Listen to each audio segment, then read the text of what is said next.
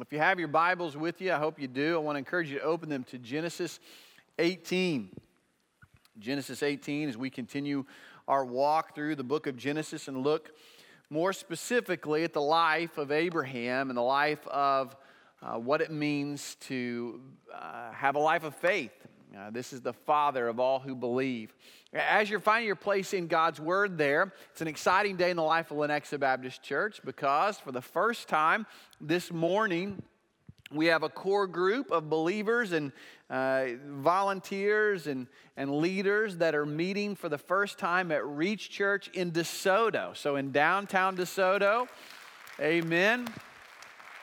It's incredibly exciting. We've worked really hard to get everything ready, and so Pastor Ryan is going to be preaching to that group. In fact, he'll probably be preaching to them here in just a few minutes. We're not quite ready to open to the public, but they're going to be meeting as a core group over the next several weeks, and we'll be opening in the month of August. And what I want us to do this morning, I told Pastor Ryan that we would be praying for them, and so as we begin to launch out in that community and seek to do something great to reach that community with the gospel of Jesus Christ, we want to pray for them. We believe that prayer is the fuel that fires the evangelistic effort of our church. And so we just want to pray for them. So would you join me this morning as we pray for Reach Church DeSoto? Lord, we come before you this morning and we're humbled in your presence. You're the God of all creation, Lord of heaven and earth. As the psalmist said, what is man that thou art mindful of him? The Son of Man that you'd care for him, yet you've made him a little lower than God and crowned him with glory and honor and put all things in subjection to his feet. God, we're amazed that you would even consider us. But we know that you've done more than just consider us. You've done more than just think about us. You sent your Son Jesus to die for us, to change us, to rebirth us, to redeem us, and then to invite us into a mission and a purpose that's bigger than ourselves. Lord, we're so grateful that we have the opportunity to participate with you as we seek to share the gospel and to be your witnesses right here in this community and around the world. And God, even as we just heard, we pray for India and we pray for Pastor Isaac and many there who are laboring in a difficult situation. But this morning, Lord, we want to pray very specifically for Reach Church DeSoto as we launch that work. Lord, we believe you've guided us to that place. We believe that you've gone before us. And God, you've raised up a group of volunteers, a core group, and you've brought to us Pastor Ryan. And we just want to pray your blessing upon them as they meet for the very first time at that location. God, we pray that you would bind their hearts together in one holy passion, and that's to make your name great in that community.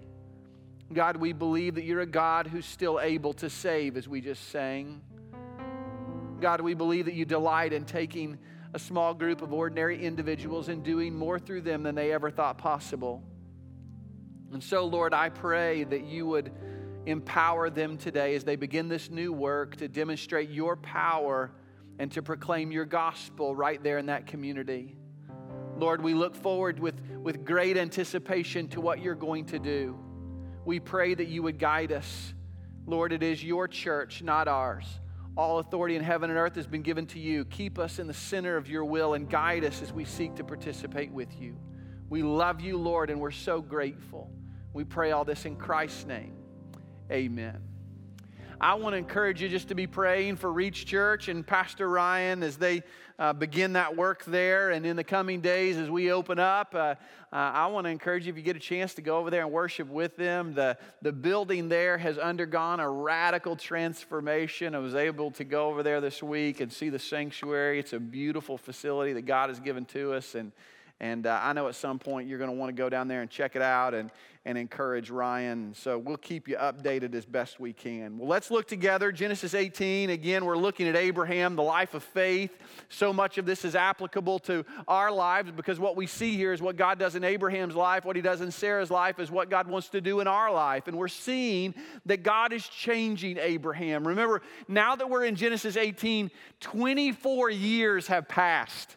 That's a lot of time. We read these passages and you think, well, we've gone from chapter 12 to 18. It's only 6 chapters, but it's really 24 years. And over a period of 24 years, God has been changing Abraham. In fact, as I've been studying this, we're seeing some dramatic changes in Abraham's life. I've wondered if Abraham recognized the changes that God had been making in him.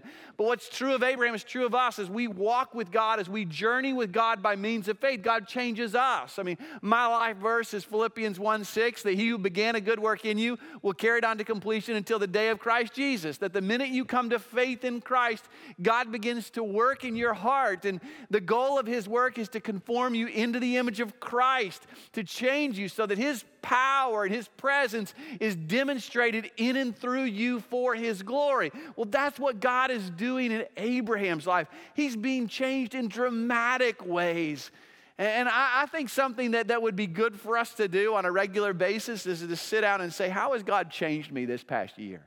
And boy, I don't know about you, but even in the midst of all this COVID stuff, God has been working in my heart to change me, some radical changes. God has gotten into areas of my life that I wish he wouldn't get into. I wish he wouldn't mess with. But I'm grateful for God, how he uses these things. An even better question, because sometimes we have difficulty seeing the changes that God is making ourselves. I think a better exercise is to find somebody who loves you and knows you.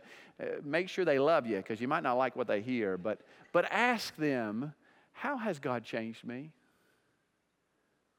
And really, to get even more specific, to ask your spouse or a close friend, do you see more of Christ in me today than you did a year ago? Because that's the goal. And boy, as you study Abraham, the further along we go, the more we see God in this man. And the more we see his power demonstrated. And that's our prayer as we come to this text. God, change us. So let's pray together, then we'll work our way through this text. Father, we thank you for your word. God, never let us get over the wonder and the beauty of the fact that you have revealed yourself to us in your word, and you desire to speak to us this morning. And God, nobody knows better than me this morning. We desperately need you to speak. Because I've got nothing, Lord, nothing of eternal value. Nobody here needs to hear from me. But God, all of us today, we desperately need to hear from you.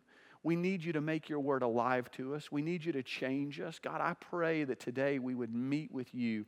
We'd hear your voice. God, I don't know how to apply this to every person's life, but you do. You know them.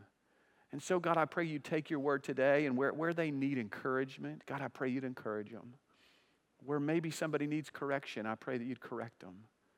And God, if somebody's here this morning doesn't know you, I pray that you'd rebirth them by means of faith in your Son, Jesus Christ. Thank you, Lord. We pray this in Christ's name. Amen.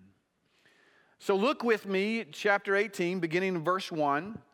It says, now the Lord appeared to him by the oaks of Mamre while he was sitting at the tent door in the heat of the day. When he lifted his eyes and looked, behold, 3 men were standing opposite him. So he's in the middle of the day, heat of the day, get a lot of work done in the morning, a lot like what we do today if we're having to work outside. We try to get a lot of work done in the morning because it gets to the middle of the day, it gets so hot you don't want to be outside. So Abraham's probably done a lot of work that morning. He's taken a little bit of a siesta, a little rest there. And all of a sudden it appears as if just kind of out of the blue, these men just appear opposite of him. And the question is, who are these men?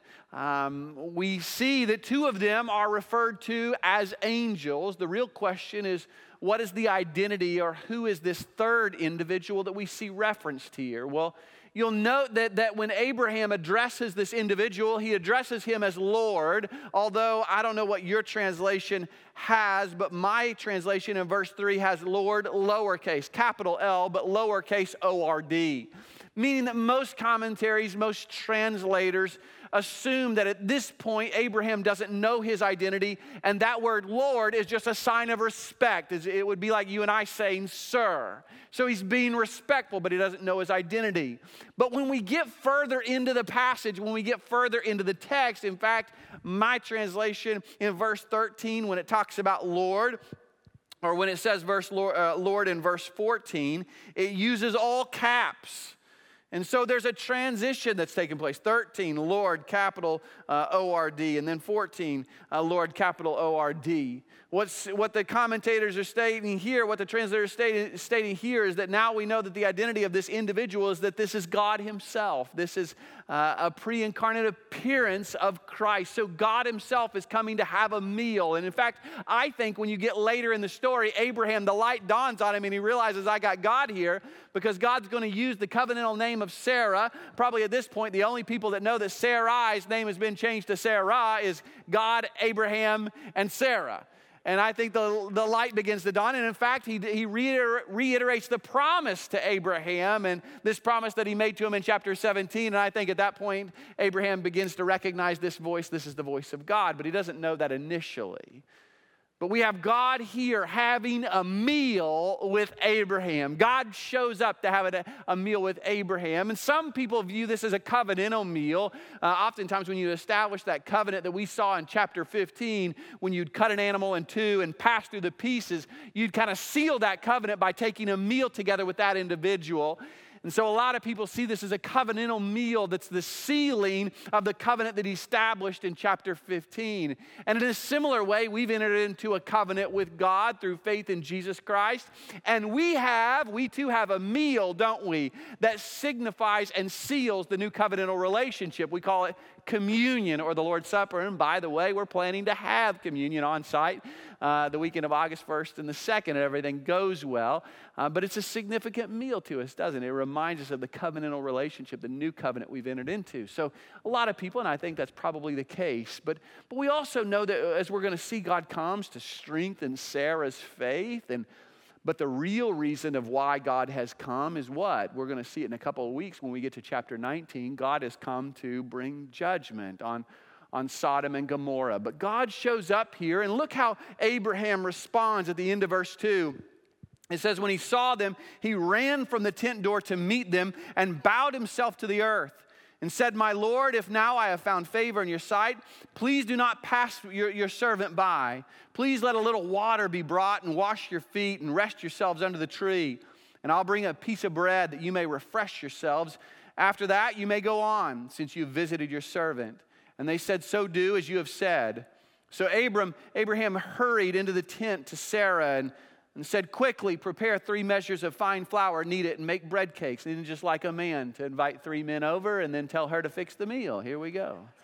In verse 7, Abraham also ran to the herd and took a tender and choice calf and gave it to the servant, and he hurried to prepare it. He took curds and milk and the calf which he had prepared and placed it before them, and he was standing by them under the tree as they ate. So Abraham sees these men, these strangers. He doesn't know their identity.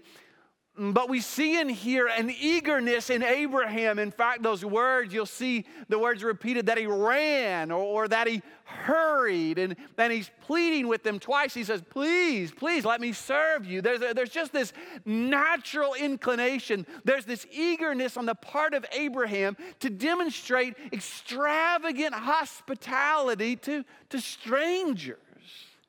And let's be honest, this is not the Abraham that we've seen as we've studied his life. In fact, in Genesis chapter 12, Abraham himself was very self-centered.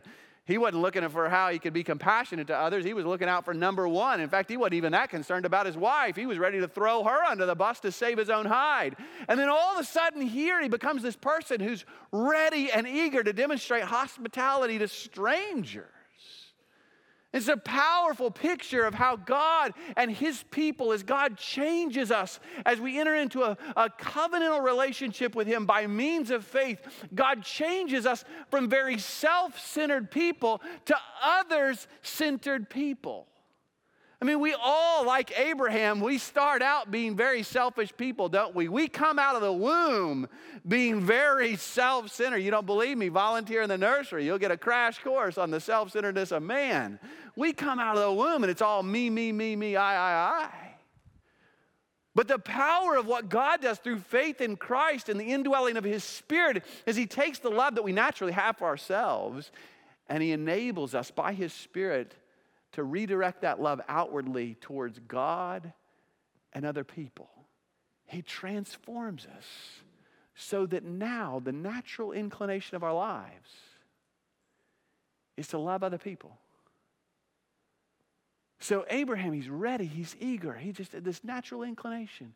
He's not doing this grudgingly. Nobody's forcing Abraham to do this. He wants to do it.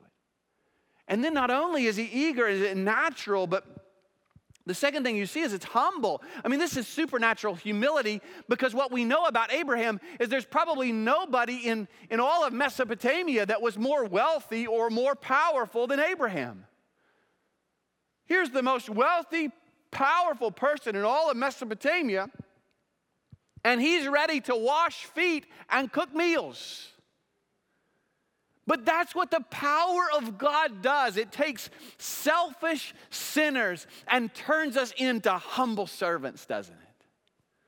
That there's no act of service too low for God's people who have been shown His grace and His mercy.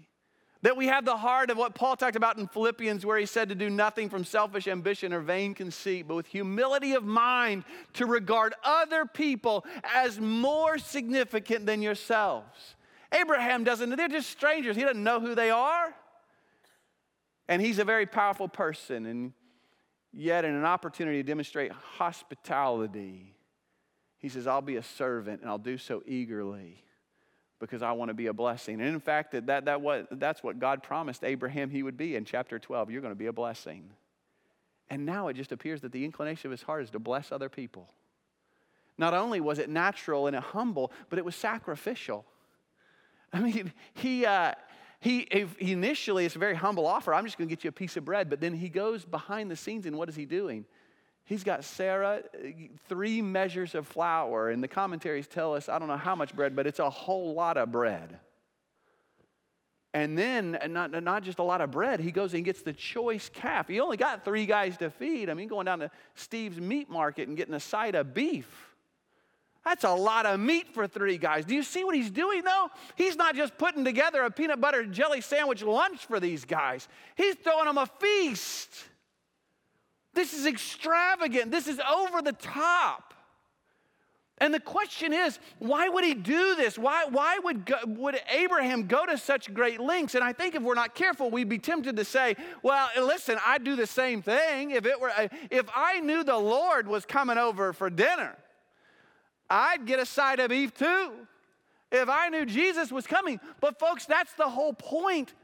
Abraham didn't know this was the Lord. In other words, this wasn't just some isolated incident that Abraham occasionally did for really important people. The picture that we have here is that this was a principle that governed Abraham's life, that he was ready to serve the Lord on this day, because in every day, in every activity of Abraham's life, he was serving as unto the Lord for His glory. That Abraham, in every opportunity he had to serve, he treated that person as if they were the Lord. And so he was ready when the Lord really did show up. You know what Hebrews 13:2 tells us? Do not neglect to show hospitality to strangers, for some by doing so have entertained angels without knowing it. That we know in the New Testament that we, just like Abraham, in every activity of our life, in every opportunity to demonstrate hospitality, we ought to serve that individual. We ought to have a heart as though we're doing it unto the Lord Himself and for His glory. That what should mark the people of God is a heart of humble, extravagant hospitality. You think the Disney experience is good. As God's people, we ought to have a reputation that every individual, no matter where they come from or what they look like, when they enter into this place, they're treated as though they were the Lord Himself. And don't you think Abraham gained an incredible reputation in Mesopotamia? If you ever travel through the Judean Arc, you got to go by Abraham and Sarah's place, because they'll throw you a feast. But that should mark God's people.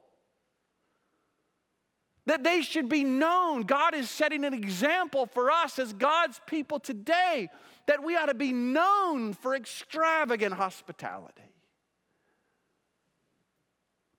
And it's no incidental issue either.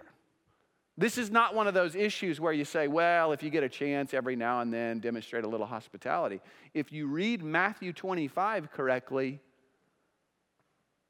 how well you treat other people and strangers in your life is an indicator as to whether or not you truly know the Lord. You remember in Matthew 25, the context is judgment. He looks at a group of people and says, you get in. And they say, why do we get in? He says, because when I was hungry, you gave me something to eat. When I was thirsty, you gave me something to drink. When I was naked, you clothed me. And when I was a stranger, you invited me in. You remember what they say? We don't even remember doing that. In other words, this was just natural to their lives. It's just what they did. They say, when did we do this? And Jesus said, whenever you did it unto the least of these, you were doing it unto me. Can I just ask you this morning? Now, listen, this doesn't mean that you're throwing a party at your house every Friday night. That's not what this means. But what it does mean is that you are looking for opportunities in your life to demonstrate extravagant hospitality. Does that mark your life?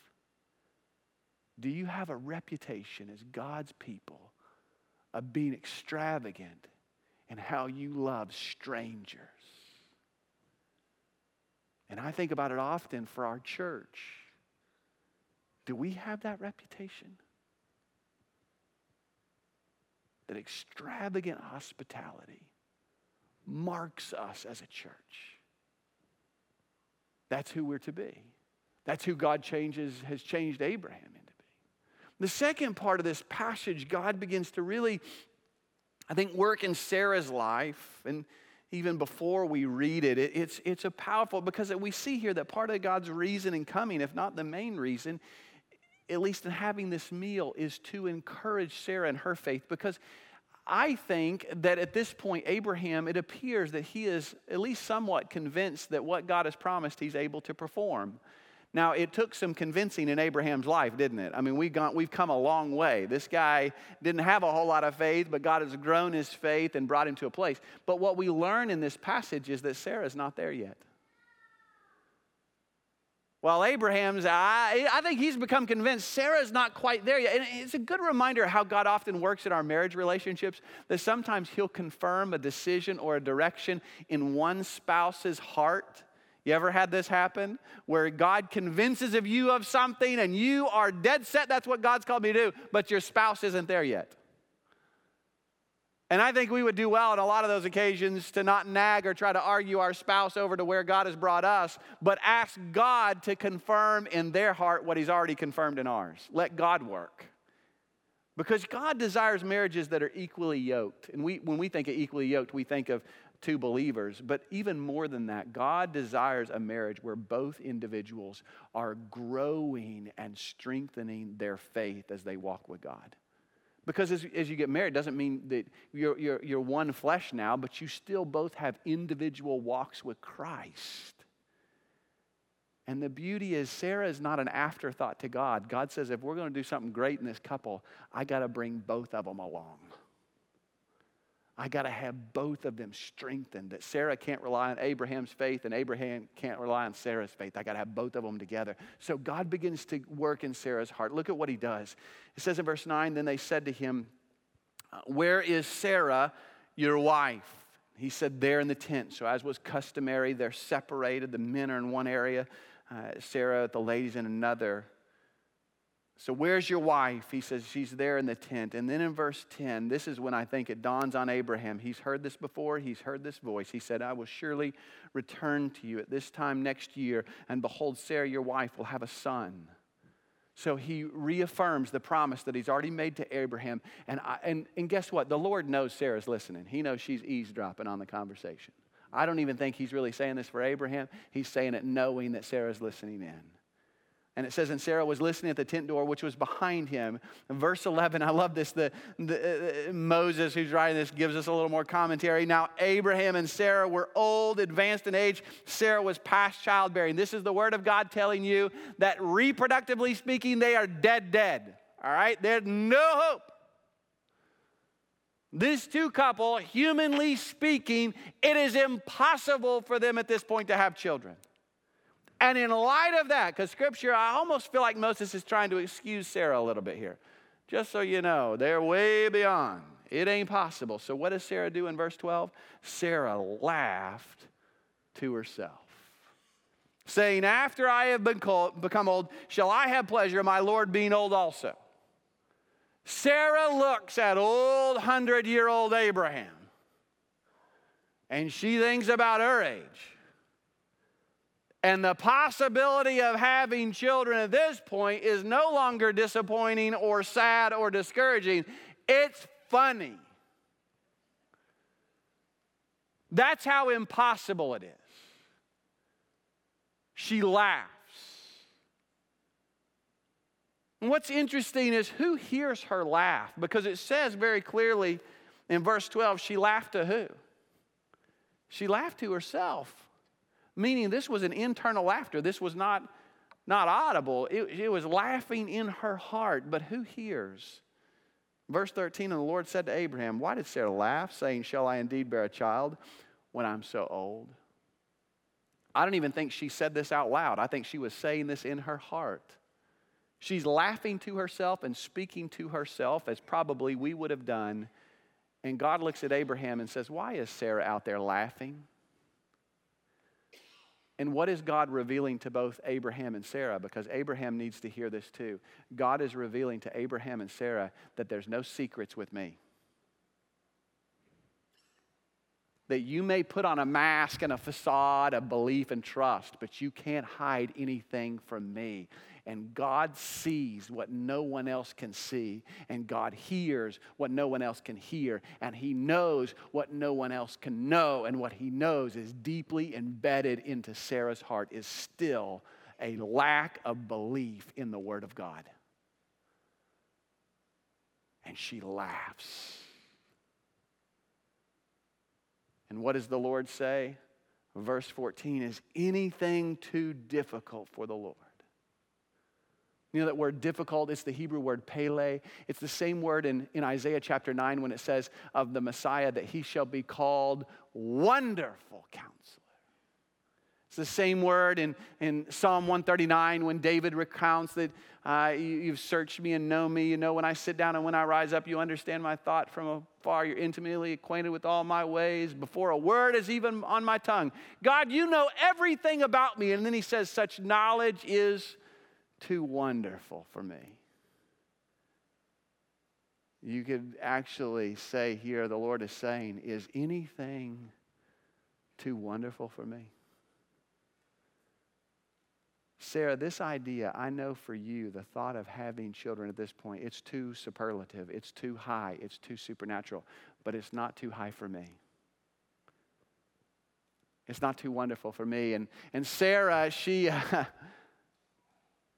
He reaffirms it at the point of time, I'll return to you at this time next year, and Sarah will have a son. In verse 15, Sarah denied. She barged in. At this point, she's not even still in the room. I just picture her barging in going, I didn't laugh. And God says, yeah, you did.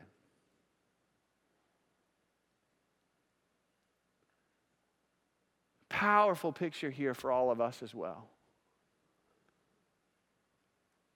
See, God wants to do something supernatural in Abraham and Sarah's life. He wants to birth out of them a nation that can only be explained by the supernatural power of God.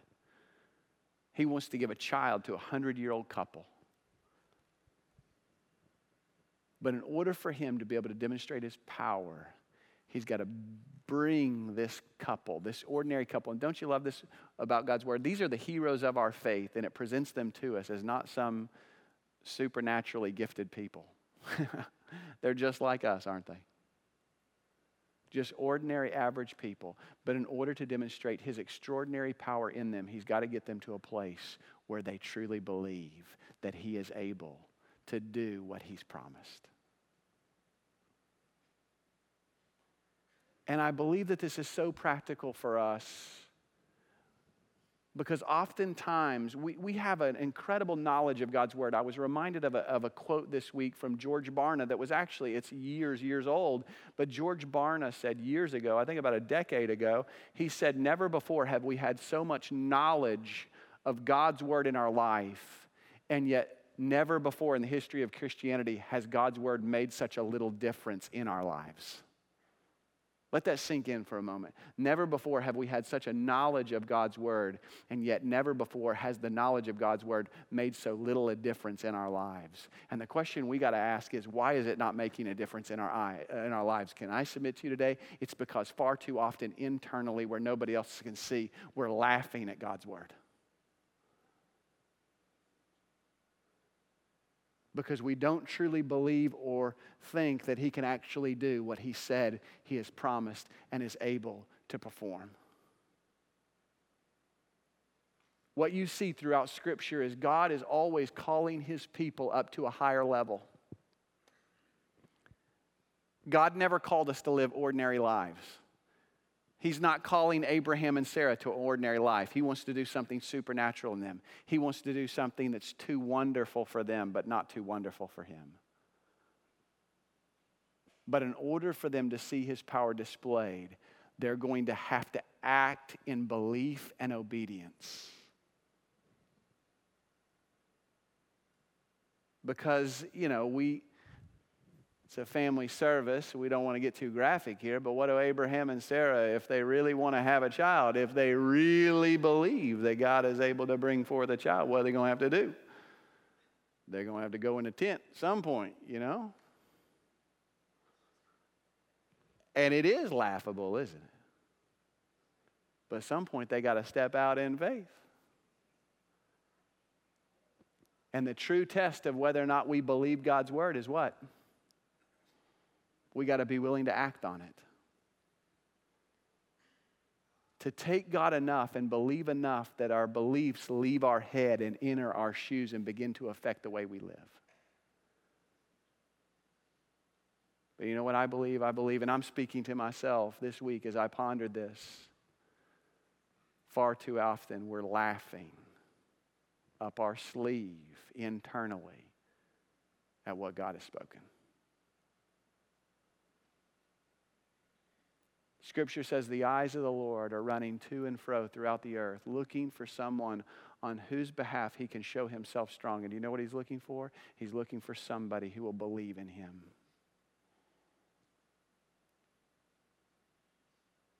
Can I ask you this morning, do you really believe that God is sovereign? Do you really believe that? Do you really believe that He is all-powerful? Do you really believe that nothing is impossible with Him?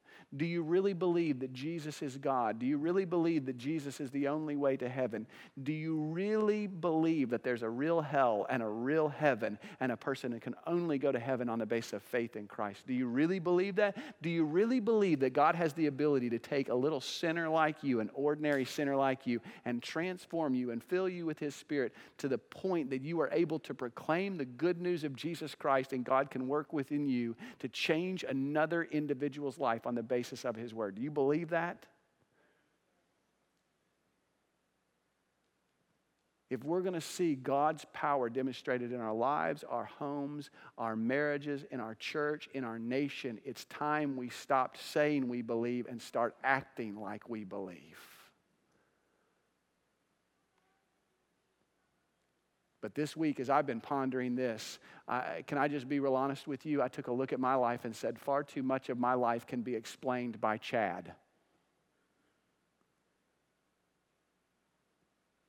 How much of your life today can only be explained by the supernatural power of God? We're living ordinary lives, and we're called to live extraordinary lives. This world is tired of seeing what man can do. This world needs to see that which only God can do. But if His power is going to be displayed, we're going to have to be a people who truly believe in His Word. So can I just tell you, just practical, where do we begin? And I don't have all the answers this morning. I'm working through this just like you. Can I tell you what I've been doing as I was reading Psalm 139, because Psalm 139, I love that psalm, and it used that reference to wonderful, and that word, that Hebrew word was referenced there. And so I started going back through Psalm 139. And I think David learned the lesson of a life that was transformed by the gospel. Can we agree that David was not perfect, but he also he demonstrated the extraordinary power of God in his life, what God could do through a little shepherd boy. But you know, one of the things I think was so key about David, if you get to the end of Psalm 139, do you know what it says at the very end? He talks a lot about God knows everything about me. And he comes before God with honesty, and he ends that psalm by saying, "Search me, O God, and know my heart.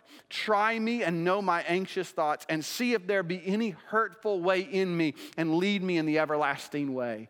And what I have been doing this week, and I would encourage you to do as well, is get on your knees before the Lord with His Word open before you, and say to God with an honest heart, saying, "God, I can't hide anything from you anyway. You know me better than I know me. God, show me those areas where I have deep-seated unbelief in your word and your power. Root out of my life and root out of my heart any area of unbelief, so that your power, your extraordinary power, might be demonstrated through my life for the glory of Christ and the growth of His kingdom." That to some extent my heart has been that prayer of the individual in the New Testament that said, "Lord, I believe, help my unbelief." Because, God, I'm tired of living an ordinary, average life. I want to live a life that displays your glory. Do you believe this morning? Do you really believe? Lord, help our unbelief. Let me pray for us. God, we thank you for your word that speaks so plainly and authoritatively to us. And the real issue, Lord, is not the truth of your word. The real issue is, will we, in light of what you've spoken, will we stand and laugh and walk away in disbelief and disobedience? Or will we read your word, study it, and obey it?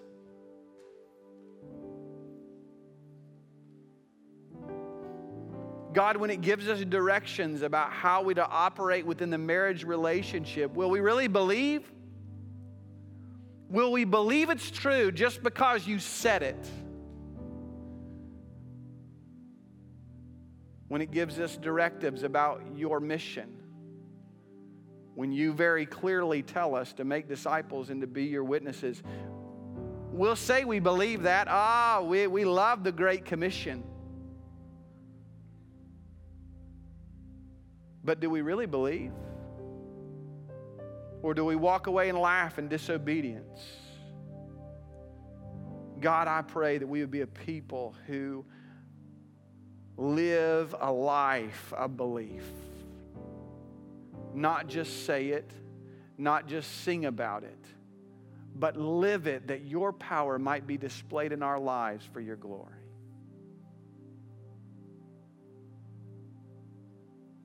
God, help us to be the people you've called us to be for your glory. We pray this in Christ's name. Amen.